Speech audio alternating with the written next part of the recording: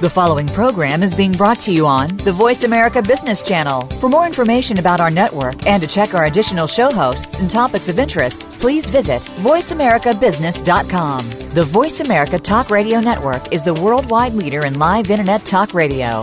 Visit voiceamerica.com. The views and ideas expressed on the following program are strictly those of the host or guests and do not necessarily reflect the views and ideas held by the Voice America Talk Radio Network, its staff, and management. Good morning, and thank you for joining host Cheryl Esposito for an intriguing hour of leading conversations. Each week, Cheryl brings together big thinkers to the Voice America Business Channel. Now here's your host, Cheryl Esposito. Well, good morning, everyone, and welcome to Leading Conversations. This is Cheryl Esposito. Today we have a very special guest here, Stephen M.R. Covey, who is the best-selling author of The Speed of Trust, The Only Thing That Changes Everything. And he's also the leader of the Global Speed of Trust practice for Franklin-Covey. Stephen has a long history of success leading organizations and supporting and helping organizations to be their best. Stephen, welcome to this show. Hi, it is great to be on this show, Cheryl. I'm really delighted to be with you here. It's great to have you here. So tell us where you are today. Well, I'm actually calling from my home. I'm in the Rocky Mountains near the Sundance Ski Resort. I just mentioned that I just coming back from a trip where I was in Central America, in Costa Rica, Panama, and El Salvador just last week, and that was a lot of fun. Wow, so you get around. I get around a little bit. And you do. Well, we're grateful that makes it even more enjoyable to kind of present this message that I have in different parts of the world. Oh, that's terrific. Well, we're grateful that you're here with us this morning. So, Stephen, let's talk about the speed of trust and why this topic interests you so much. First, let's start by defining trust. How do you see it? Well, here's a very simple definition. By trust, I simply mean confidence. Confidence. In fact, in some languages, trust and confidence are the same word. There's no distinction. Another way to look at it is to look at the opposite of that, of distrust. Distrust is suspicion compared to confidence. See, I don't feel confidence when there's suspicion. If I'm suspicious about someone's agenda or about their motive or even about their capabilities, I feel suspicious. But when I feel confidence, that's the basis of the trust. And the confidence really comes from two sources. It comes from character. I've got confidence in their character, but it also comes from competence. I have confidence in their competence, their ability to perform, to deliver. And so it's really those two dimensions, character and competence, that create this confidence that we're talking about. Oh, that makes so much sense. So you challenge us with the idea that the old assumption around trust, that it's a soft virtue, that it is really not important in organizations. You challenge us to say that's not an assumption that holds any longer for us. Exactly right. Exactly right. And here's the thing, Cheryl, is everybody knows trust is a good thing. I've never had anyone argue against it. Of course, people are saying, yes, we need to have trust, but for many, not for everyone, but for many, it's still seen as a soft, nice-to-have social virtue. I mean, it's a positive, of course, but it's still seen as kind of soft and let's get on to real business. And I kind of flip that right on its head and show how trust not only is a social virtue, which it is, but in addition, it is a hard-edged economic driver that's affecting the speed at which you can move and the cost of doing anything. And I make the argument that when trust goes down in a relationship or on a team or in a company or in a marketplace, when the trust goes down, you will find that the speed goes down with it.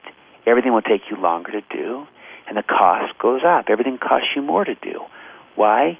Because of all the steps you have to take to compensate for that lack of trust. Now, that is what you might call a tax, a low-trust tax, and it happens all the time when trust is low. But thankfully, it works the other direction, too, and that is when the trust goes up in that relationship or on the team, in the company, with the customer, in the market, when the trust goes up, you're going to find that the speed goes up with it. You can do everything you need to do faster, much faster, while the cost comes down. It costs you less to do it. Now, that is what we might call a dividend, a high-trust dividend. And it really is that simple and that real and that predictable, playing itself out everywhere. And so suddenly we take this idea of trust from merely being seen as the, nice-to-have soft social virtue and, a good thing, positive thing, but not real business, and say, hey, let's reframe this, that yes, it's a social virtue, and it's an economic driver, because it always affects speed and cost, and you can measure speed and cost. I'm always curious how thought leaders such as yourself start moving toward an idea. What is it that got you curious about this enough to ultimately do research and write a book on this? I'll tell you, it was my own experience as a practitioner, as a doer. When I first became the CEO of Covey Leadership Center, I started to notice supplier relationships that we had, where we had high trust, and others that were lower trust, where we weren't quite confident in the partnership, but we had stayed with them because we needed to have a redundant source. And I noticed that where we had low trust, we had to take all these steps to compensate for that, which took longer, cost more. We had to add in special inspection and processes and things. And I said to my team, well, who's paying for all this? And all these extra steps we had to take. And they said, well, we are. And I said, well, why? And I said, look, this part, this supplier we trust, this supplier we don't, and the one we don't, it takes us longer, costs us more. It's kind of just a very simple thing. And then I started to see it everywhere. Then I started to see it with customers, and I started to see it with our own people, that whenever we had trust, we moved fast with less cost. Whenever there was low trust, it took us longer, it cost us more. And then once I started to see it this way, then it was everywhere. And I said to myself, wow, this is not just trust is not just some nice thing. This is financial. This is economic. Right. And that was the first big aha. And the second big aha, again, came from my own practice. And that was when we merged our company, Covey Leadership Center, merging with Franklin-Quest to form Franklin-Covey. And, two great companies coming together. And yet, when we came together, we had some challenges initially. It's because we had been competitors before. Now we're coming together, and the trust wasn't where it needed to be. And it's not that we'd done things to violate it. It's just that we'd done nothing to build it yet. and so I saw, we had built such a high trust company before, and now we're in a new environment in which the trust was low, and everything was taking forever to get anything done, and every decision was questioned and analyzed and interpreted, and it was costing us more. And so I kind of saw the negative side of the low trust after having seen the positive side, having built high trust. Right. And then we decided to focus on it, and we became we really built it consciously, deliberately. We grew the trust on purpose by saying we want to grow the trust, and we're going to behave in ways that will help us do it.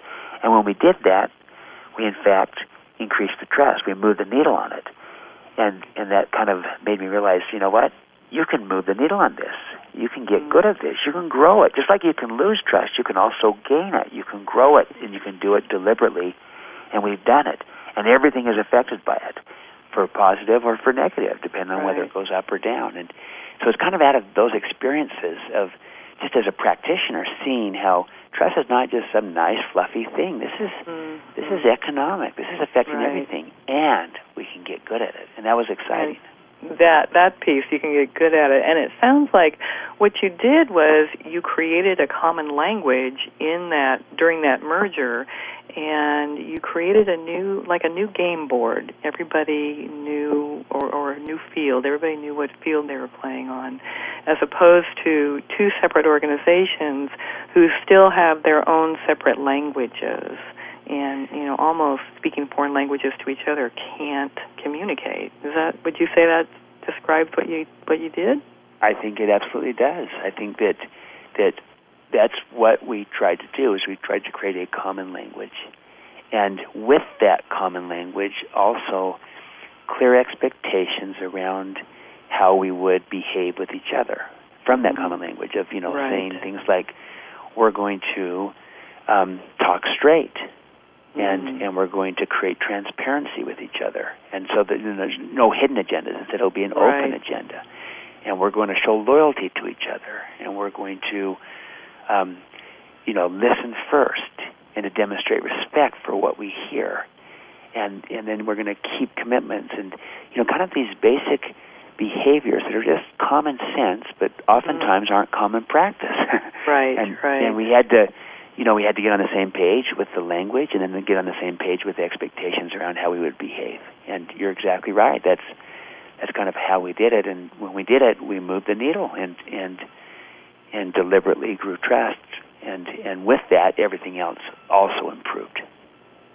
Well, I like that what you're saying, that there are behaviors that you can actually name and translate those into skills that you can build. Yep. In fact, that's a big part of what we focus on with the Speed of Trust work is that you can deliberately grow trust by behaving yourself into it. And, one of the behaviors includes extending trust, giving it, because that's, that's probably in some ways the biggest of them all, because that's the job of a leader, is to go first and to give trust. And you got to be smart about it. You don't want to just give it out blindly to everybody and anybody without any judgment or, consideration of the situation and the risk. But we need to lead out with trust and to give it. And there's many other behaviors that we can kind of identify that if you do these things, if you behave in these ways, you'll grow trust. And they're just straightforward things, like I just mentioned, of talking straight and creating the transparency and clarifying expectations and practicing accountability and keeping the commitments, things like that. That if you do those things, if you behave in those ways, you will grow the trust. But what happens is, in many organizations, it's not people sometimes don't do the behavior. They do a counterfeit of it, where it kind of, a counterfeit of talking straight is when you spin and twist and manipulate and posture. It's when someone technically tells the truth, but they leave the wrong impression. But they say, well, I didn't lie, but you know what, they misled. And then people say, well, you know what, I don't know that I can trust that. And so, we've identified in the Speed of Trust these 13 behaviors common to high-trust people. I probably named 7 or 8 of them as I've been talking, things like talking straight, creating transparency, righting wrongs, etc. But you could do the behavior, that will build the trust. You could do the opposite, which would destroy the trust. So the opposite of talking straight is when you lie. And that's pretty obvious that, the opposite is going to destroy trust. The opposite of keeping commitments is when you break a commitment. That will destroy trust. The danger tends to be, especially in the counterfeit. The counterfeit behavior is like counterfeit money. It looks like the real thing until you more closely inspect it. That's when you realize that someone is technically telling the truth, but leaving the wrong impression. They're spinning. That also causes people to lose trust. Or they, instead of keeping the commitment, they overpromise and then underdeliver. And, instead of taking responsibility and practicing accountability, they point the finger and blame it everybody else and so forth. And sometimes in many organizations, the counterfeit behavior can become the prevailing culture that's accepted, spin and instead of straight talk, hidden agendas instead of transparency, blaming instead of taking responsibility, over-promising instead of keeping commitments. And the net effect is trust goes down. And maybe not quite as fast as if you do the opposite, you lie and such, but that's not sustainable. This other is a little bit deceptive, and so what we need is leaders that know how to create trust in a world of declining trust. And I dare say that the counterfeit trust is actually more difficult to deal with. It is. Yeah. It's more difficult because it's deceptive. Or the other one's kind of black and white, and you can see that that's not going to work. That's not sustainable. Someone that lies, they're not going to. They can get away with it for a while, but they can't sustain it. Sure. But the real danger is when spin and deception is the prevailing notion. That's harder to deal with. It's harder to address. It's harder to get people to confront the reality that behavior is not sustainable. And so, we need leaders that model it first and that expect it also of their teams and of each other. Well, this takes my mind in so many different directions. The concept of counterfeit, I'm very curious about this even more deeply, because this could become insidious in a culture of an organization or a family or any kind of group, right? Or even in a relationship, Right, sure. And it becomes the norm, and I can see how people might even talk themselves into, well, this is okay. It works for now because it's a little safe if I can hide in it. That's right. It gives the appearance of safety, but also gives the appearance of acceptability, kind of like everyone does this or the culture does this, but it's just not sustainable, and it erodes the trust. And it's really interesting because in these 13 behaviors, the behavior will be common sense to people. The opposite will be common sense to people. People will look at this and say, of course, if you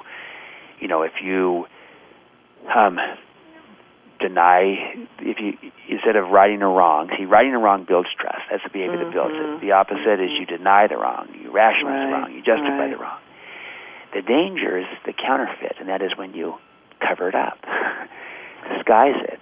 And again, that has the air of acceptability sometimes, because you get by and, we kind of made it, we kind of no harm, no foul type of thing, but ultimately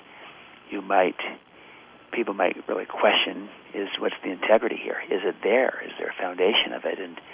And you can get away with it for quite a while with counterfeits. And many organizations are built on a lot of counterfeit behavior going on.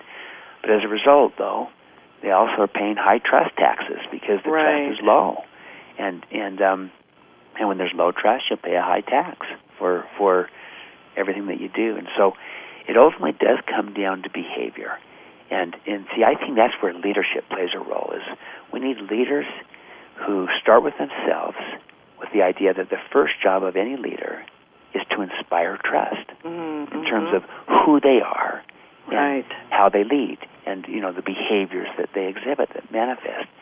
And then when they lead out and start with themselves and behave in ways that grow the trust and that earn it and that, model it for others, then they're in a position to also expect that of their team or of people that they work with, and they can begin to create a high trust culture where the behavior is modeled and manifest, and that kind of perpetuates itself too into a virtuous upward cycle instead of the other direction. The counterfeit behavior tends to perpetuate the vicious downward cycle. Well, we're going to need to take a break right now, but when we come back, I really want us to look at the way you have structured this. We've moved right into the relationship trust behaviors, which I love, but I want us to be able to give people kind of a strong overview, a picture of how they can categorize all this in waves. We'll be right back.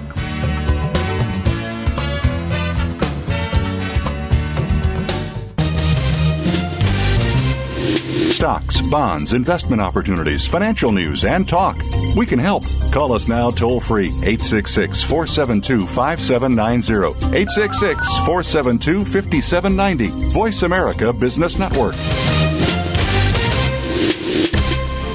Leadership is not static. It evolves as you do. At Alexa Consulting, we work with CEOs, senior leaders, and leaders in transition who want to make a difference. Leaders who believe that good business is good for people, good for the world, and knows that conscious actions can have global impact. Are you ready to take your leadership to the next level? If you are, then visit our website at www.alexaconsulting.com. That's www.alexaconsulting.com. Alexa Consulting, developing leaders worldwide.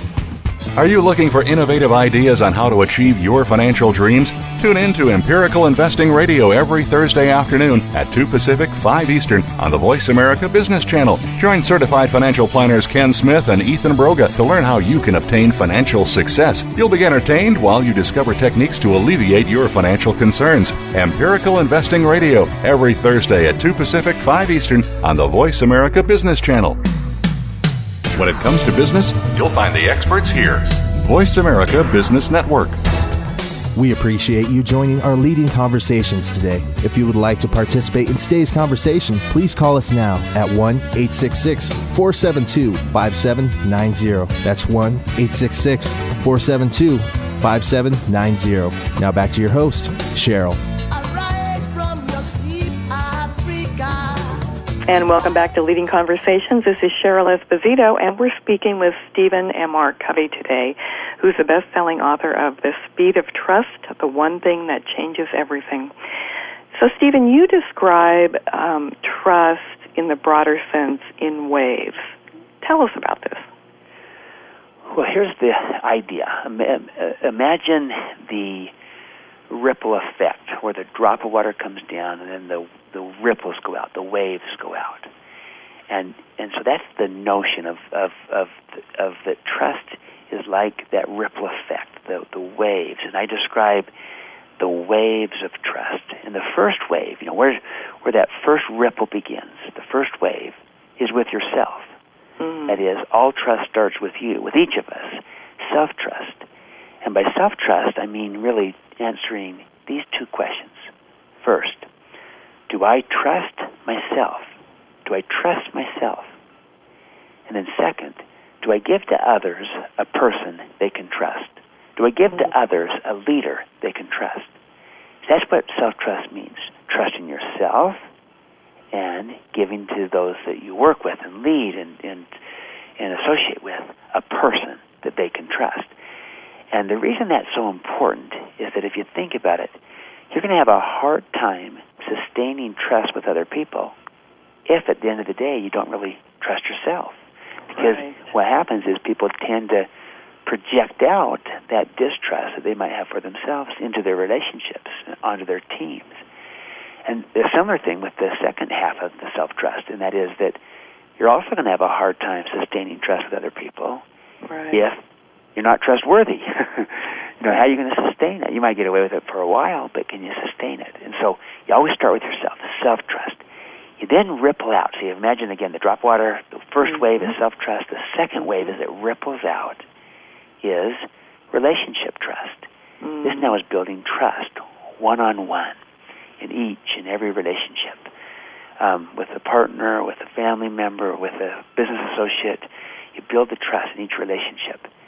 And again, you can see why it's inside out, because you start with yourself, and then naturally ripples out to building trust with others. You then move from the relationship trust into what we might call organizational trust. And that could be trust on the team, or in the group, or in the unit, in the company. You can define the organization however you want. It could be the whole company. It could be the team that you're part of or that you lead. But rather than just starting at the organizational level and saying, we got to build trust at the organizational level, my experience is the best way to build trust at the organizational level is to still build it from the inside out. Yes, build it at the organizational level, but focus on building the self-trust in the people and their own credibility, and then the relationship trust in the organization so that people are building relationships of trust, and that builds out naturally, so that it ripples into the organization. Too often, we might sometimes see in an organization, let's say a conflict between manufacturing and marketing, just to use a common example, and where the divisions don't get along. And if you trace it back, many times you're going to find that the head of manufacturing and the head of marketing don't trust each other. And that gets rippled out into the entire organization when it doesn't happen at the top. So, you start with yourself, you move to relationships, then you move into the organization. It then ripples out again into another wave. And that wave, the fourth wave, is market trust. And that is trust external of the organization. So that's trust with the customers, trust with the partners and shareholders and, external stakeholders. And that ripples out naturally from the organizational trust. And you try to build that trust. That's really about your reputation, your brand. If you think about it, Cheryl, a brand is really nothing more or less than trust with the market, trust with the customer. You have a promise, and then do you deliver on that promise? And that's your reputation, your brand. And then we ripple out into one last wave, the fifth wave, and that is societal trust. And that's the context in which we operate. And the key principle there is contribution. It's creating value. It's making a difference so that we counteract all the cynicism, the suspicion that's everywhere out there in society with giving back, with contributing, creating value. And that's what helps elevate all of society. And so I like to say that if you want to diagnose a problem or an opportunity, you diagnose best from the outside moving in. You look at the context in society, and then you look at the market, you look into the organization, and you move inside. But if you want to change something, if you want to develop something, if you want to transform something, you do that best from the inside moving out. And so it is with trust. Trust is best built from the inside out. You start with yourself. Do I trust myself? And do I give to others a person they can trust, a leader they can trust? Then I move into my relationships, building that trust one-on-one in each of the relationships, building the trust account, the trust bank, so to speak, in each relationship through my behavior, through my credibility. Then I move into my team, into my group, into my organization. Then I ripple out from there into the marketplace with customers and partners. And then I ripple out from there into my impact into all of society. And so I use the metaphor of the ripple effect waves, and these waves of trust, starting with yourself, moving to your relationships, moving to the organization, moving into the market, and finally having that ripple out into all of society. That's kind of a holistic framework and overview of both how we might diagnose trust, but more importantly, I think, is how we might develop and transform a culture of trust. And that it ultimately has to be an inside-out process. It can't be something that people do to us. It's something that we create, starting with ourselves, and then we move it out, and it ripples out. And, it's not a lockstep thing. We can do it simultaneously in terms of how it ripples out, but it always has to include those dimensions, ourselves and our relationships. It makes me think about what's been going on in large corporations for the last few years, where the public is losing confidence in many large organizations. And, oftentimes what's going on falls under the category of being unethical. What's the difference, or how does ethics play into this? Well, ethics is a huge part of this because I put it this way: at the base of any trust is integrity. This self-trust is all about the character and the competence, and the root of character, the roots, is the integrity, and that includes the ethics. It includes honesty and truthfulness. It includes congruence, which is doing what you say that you value, walking the talk, and doing the right thing, even when there's a cost or a consequence. I would argue, especially when there's a cost or a consequence, you do the right thing. That's the real test of integrity, because it's relatively easy to have integrity when there's no cost. or consequence.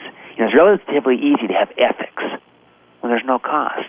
The test of the ethics and of the integrity is when there's a cost or consequence. Do you still do the right thing? And that's where you kind of really earn and win and demonstrate the credibility that you have, the believability. And so ethics and integrity is the foundation of this, is the roots. But by itself, it's still not the only thing.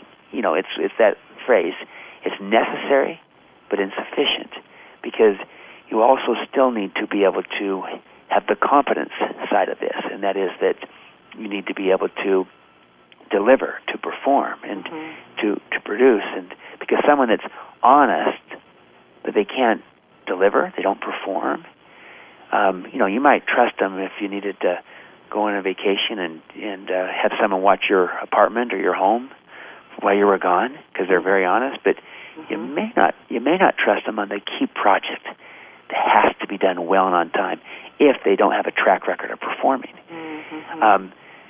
But the flip side is clearly true as well. If someone's high in competence but low in character, they don't have that integrity, they're not ethical, then you're also not going to have a hard time. You're going to have a hard time trusting them, because even though they can deliver, you're going to be wondering, what's their agenda here? What's their motive? Are they being honest? Are they doing something that's going to embarrass the firm or me? And so you're not going to trust them. So you're looking for that combination of the character and the competence. So the ethics fits in as the character side, the roots, and it is, the first among the equals. But the competence is its equals. It is its equal. And so I put it this way. You'll never have trust without ethics, but it's possible to have ethics without trust.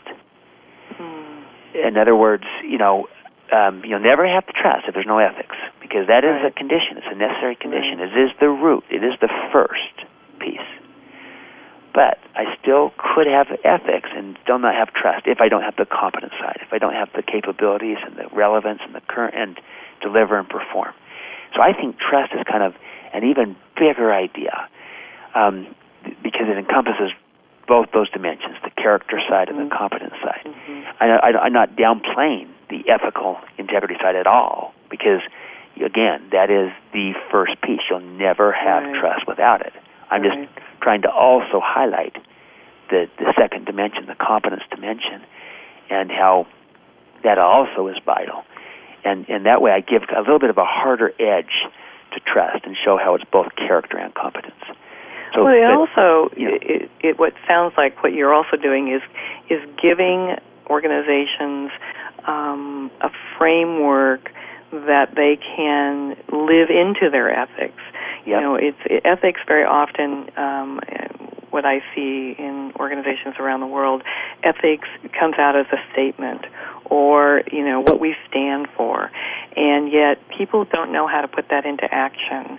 And when a situation occurs where they have to say, maybe this isn't the right thing to do, there's no place for them to have that conversation.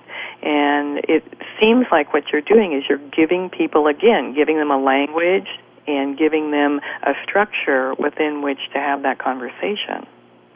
You know what, Cheryl? I couldn't agree more. I think that is the starting point, is the language so they can talk about this, and a framework so they can think about this, and then a process so they can maybe work on it. This holistic 5 waves that shows how it's an inside-out process, and that way they know where to start. But without that language, without that framework, trust remains quite nebulous. And this idea of ethics and integrity also is kind of, yes, important, but they don't know quite how to make this actionable and accessible. And that's a big part of it, is trying to make this practical for people so they can see, this is not just theory, this is real. And I can look at it this way and see it. Here's what we stand, these are our values. Now, do we do what we say that we value? Here's the test of integrity. There's a cost if we do the right thing. What do we do? and when you do the right thing, even when there's a cost, that creates a credibility, a believability about you that becomes the foundation to build all the trust. And you can build it very fast when you start with that foundation of credibility, of believability. And the key to that is starting right with that integrity, with those ethics. And the people, the leaders that do it that way, that get known for ethics and integrity, and that they'll always do the right thing, that their word is their bond. Mm-hmm. They are able to build trust better and faster than about anybody, because that reputation, that brand, becomes part of who they are. It precedes them. Right. And you earn it in those difficult times when right. When there's a cost to it, and that's when you earn it. So there are I talk to CEOs all the time who feel like they get into these places where choosing to be forthcoming about a situation or an event, their perspective is this could be dangerous if we talk about this. Mm-hmm. And how do you counsel CEOs like that, or leaders in organizations, when they're up against things like that? I counsel this, that the more transparent, open they can be about it, the sooner rather than later, the better. The more they can talk straight about it as opposed to spinning, the better. Now, I know that there's a lot of fear on that with today's society, and also a lot of legal concern, because sometimes the attorneys will advise the opposite, and they'll say, you don't want to say anything. Yep. And that might be good legal advice, but it may not be good business advice. It may not be good leadership advice. And you really have to weigh the trade-offs. And the question is this going to come out anyway? And should it come out? And if it does need to come out, be transparent about it sooner rather than later. You'll get far more credit for it. If it's dragged out of you later, you won't get credit. You'll be seen as stonewalling and having things to hide, and then you'll get a perception that you can't trust this person or this company, and then people will, not give you the benefit of the doubt going forward. But you can take if you can take tough things head on, be as forthcoming as possible, as transparent as possible, maybe challenge some of the conventional wisdom and notions of you can't reveal that, you can't disclose that, and say, well, why not? Why shouldn't we? Maybe challenge sometimes the legal things. And again, I'm not saying don't get your legal advice. People need to still consider that. Sure. But just to weigh it all out and to say, and to recognize that transparency creates trust, and the lack of transparency will diminish it, and it will create a perception of having a hidden agenda, a hidden motive. And so I say lead out with as much transparency as possible. Lead out with as much straight talk as possible. Confront reality, take things head on. If you need to right a wrong, right the wrong.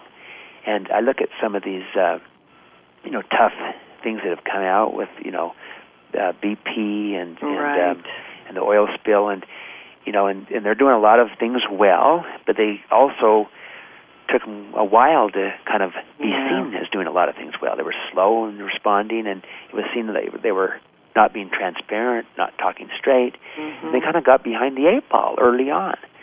And in spite of the fact that they are doing a lot of things really well in terms of trying to address an extraordinary challenge, but they got off to a very slow start, and you get a perception that builds up, and you can't talk yourself out of a problem that you behaved yourself into.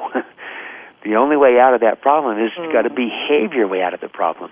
And so I have found that the leaders that lead out with transparency, that are as forthcoming as possible, they'll earn people's trust, get it back. I saw that with JetBlue and David Needleman a few years ago when they had that. A few years ago, they had that ice storm on the East Coast that grounded all kinds of airlines, and JetBlue had some operational snafus, and rather than deny it or blame and point the finger and blame on the weather, and they just took responsibility. They led out with it. They took out full-page ads in the USA Today and New York Times and other places, and they said, you know what, we apologize. We were wrong, and here's what we're going to do about it. And they created a customer bill of rights, and they made restitution for their wrongs. So they made up for it, made people whole, but they acknowledged it. David Needleman went on the television and apologized, but they did it immediately. They did it transparently, openly, and you know what? And people forgave them because it was seen as they had an issue, and here it is, and they're resolving it. Right. Compare that, to a situation where it feels like,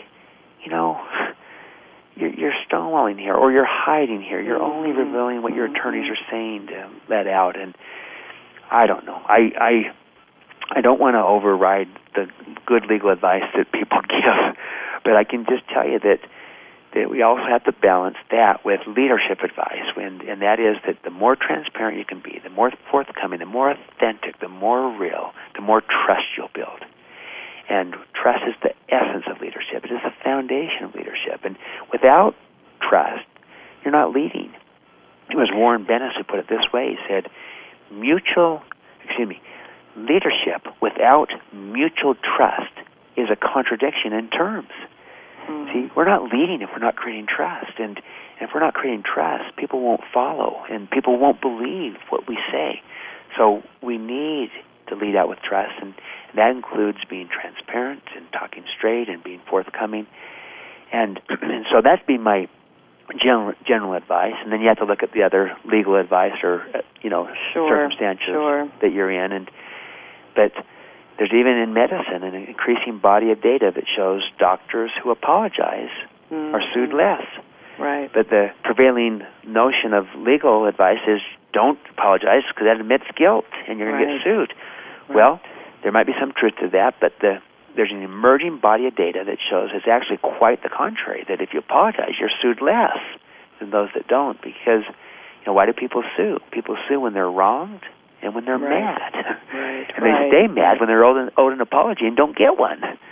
So, this is the type of thing I'm talking about. So it makes just perfect balance sense. this new dimension with the legal advice. Right. I love what you said, and I love the quote. You can't talk yourself out of a problem that you behaved yourself into. That's right. We have more to talk about with Stephen Covey when we come right back.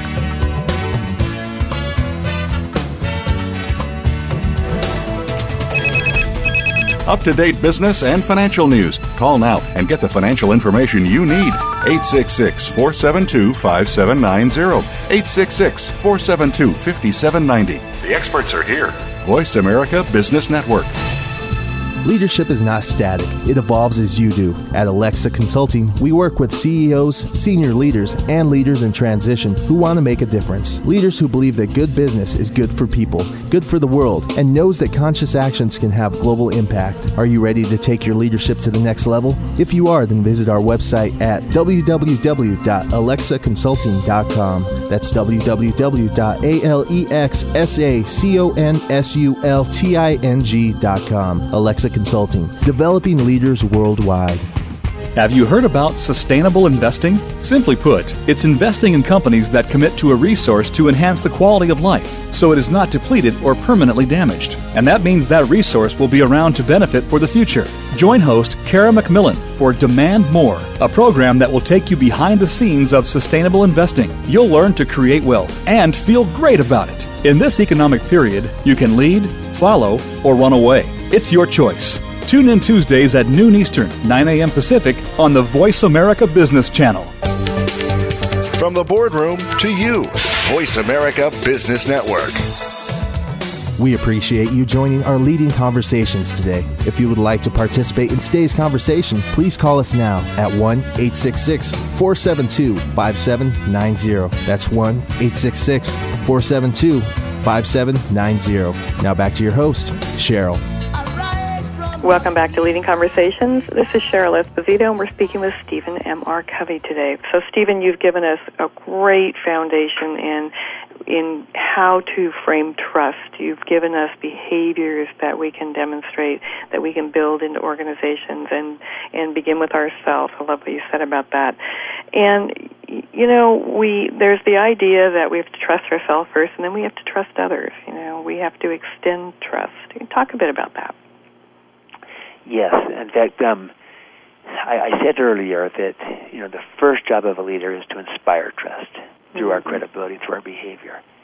The second job of a leader is to extend trust, is to give it, and the leader needs to go first, because someone needs to go first. And yes, there's a little bit of risk in trusting people. There's also a risk in not trusting people, and so we've got to find the balance on this. As a leader, we find the balance, and we try to say, okay, I want to increase the trust, and so I choose to extend it and to give it. And yeah, there's some risk, but if I don't do it, there's some risk too. But if we get leaders that do that, here's why that's so valuable. It's because trust is reciprocal in nature. And when we give it out to people, they tend to give it right back. They return it. When we withhold it from people, they also tend to withhold it, and they return the distrust back. Right. So one reason why many times employees don't trust their leaders is because the leaders don't trust the employees. Right. The employees just reciprocate the distrust right back. Sometimes, there's low trust between a supplier and the customer and their customer, or we don't trust our suppliers. When we don't trust our suppliers, they tend not to trust us back. If we don't trust our customers, they tend to not trust us back. So that becomes reciprocal in either direction. Trust is contagious in either direction. So when we do extend the trust, others receive it and they return it. We trust our customers, they tend to trust us back. We trust our people, they tend to trust us back. When we lead out with trust first, most return the trust. Now, I know that there's a few that maybe don't, or maybe they abuse it, maybe they take advantage of it. But what we can't do, Cheryl, is let the few define for us the many. We can't let the 5% that we don't trust tell us about the 95% that we do and can trust. And too often that's what's happened. We've let the 5 define for us the 95, and not the other way around. But I believe that's what a leader does. Is they lead out with this. They go first, and that's the extending trust is the 13th of the 13 behaviors. And it's the last one for a reason. It's because it's different in kind than the other 12 behaviors. It's the essence of leadership, is that you give trust, you extend it. And if you do that, people respond to it. They rise to the occasion. It brings the best out in them. Let me just give you one example of this, a company example, and then I'll maybe give you another societal example. Company example is, let's take bestbuy.com. That, they're doing retailing online, and their employees were saying, why don't you extend more trust to us? Why does it matter that we're all together here in this call center? Let us work where we want and when we want, as long as we work well with high-quality standards and timeliness standards in terms of getting it done on time. And the company thought about it, was a little bit worried, but they decided that they would extend this trust with clear expectations, with accountability to it. And they did. They changed their whole notion to saying, okay, we don't care where or when you do your work, as long as you do it well and on time. Well, here's what happened. In 6 weeks, productivity shot up 35%. Wow. People loved being trusted. They responded to it. And it wasn't a blind trust where, it was just, okay, do whatever you want. No, they had clear expectations. They had high accountability. Mm-hmm. But in that context, they extended this trust. And people rose to the occasion. They were motivated by it. They wanted to prove the trust justified. And they performed better, and their productivity shot up, and they've sustained it. I'll give you another one that's more of a social and societal one, is what Muhammad Yunus has done. He's the individual that won the Nobel Peace Prize for his work in lifting people out of poverty, and he formed the Grameen Bank. Well, the Grameen Bank is a bank. It was based initially in Bangladesh, and it was based upon extending trust, making small loans to people. And I'm talking about $50 to $100 loans, and to people that just needed a chance to break out of the cycle of poverty. And so they'd extend these loans entirely on the basis of trust. They had no legal documents for the loans. Mm-hmm. And people responded to it, and they were inspired by it. they rose to the occasion, and they repaid the loans. And what happened is, what started as kind of an experiment turned into a real bank, turned into a movement, and today the Grameen Bank is a multi-billion-dollar bank that's making loans to people all throughout the world, and these are small $50 to $100 loans given out based upon trust, not upon contracts and legal agreements. And what's amazing is that they've had extraordinary success. Muhammad Yunus and the Grameen Bank won the Nobel Peace Prize in 2006. In 2007 was the International Year of Microcredit, a whole movement that's been spawned from this. And what's amazing is that not only have millions and even tens of millions of people been lifted out of poverty, the payback rate on these loans is 99%. That's amazing, isn't it? Which is higher than a traditional bank by 4 times. Right. 4 times higher. Well, they're typically 96%. There's a 1% default, versus a 4% default typically. Sure. In other words, people respond to trust, and they're inspired by it. It brings out the best in them. And I like to put it this way: trust is the most compelling form of human motivation. A compelling trust. Mm-hmm. How do you? We just have a few minutes left. How do you get someone who has a propensity not to trust, either because of their experiences throughout their lifetime, or they've really been maybe put down in some ways in their organization for bringing things to light that maybe nobody wants to hear, and so they tend not to trust and they hold things back. How do you help them move out of that? Well, I put it, you identified the key issue, because sometimes people have a low propensity to trust, either from past experience or different things that have happened to them along the way. And becoming aware of it is one thing, because you can't act on this if you're not aware of it. But I also say there's 2 dimensions that work together. One is your propensity to trust. The other is analysis. And by analysis, I mean, you assess the situation. You look at the risk involved, and then you look at the credibility of the people involved. And I'm saying use both those pieces. And so it's better to have a high propensity to trust, but also to have equally high analysis. If you have a high propensity to trust and low analysis, you're being gullible. That's what I call blind trust, and you'll get burned. And sometimes people feel like, well, I don't want to get burned. So I'm saying, okay, that's fine. You can still have a high propensity to trust, but also have equally high analysis. So don't get rid of the analysis. No, keep that. But I say don't lead out with that. Lead out first with the propensity to trust and try to increase it, make it higher, because why?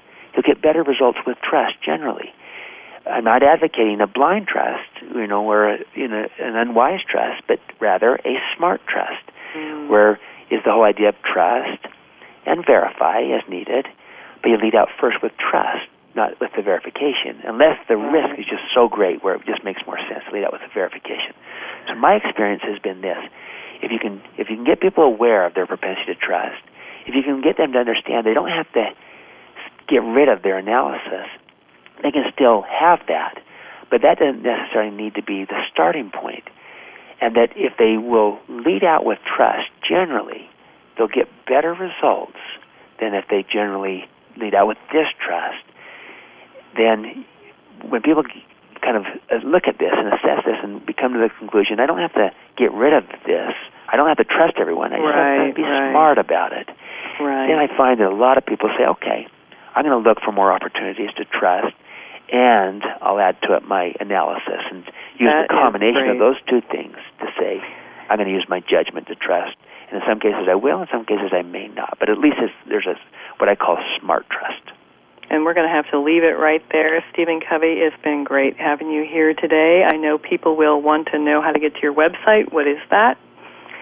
Speedoftrust.com. Speedoftrust.com. And there's a variety of tools there I think that your listeners will find valuable to help them navigate this, including some great free stuff where they can measure their own self-trust. Great. That's wonderful. Thank you, Stephen, for being here. We'll have to have you back again and talk more about the speed of trust. And remember, everyone, to think big, because the world could be a better place because of a conversation that matters. This is Cheryl Esposito. Thank you for spending this hour with Cheryl Esposito and Leading Conversations. You can listen live every Friday at 10 a.m. Pacific Standard Time on the Voice America Business Channel. If you have a question or comment for Cheryl, please email her at leadingconversations@alexaconsulting.com. That's leadingconversations@alexaconsulting.com. See you next week.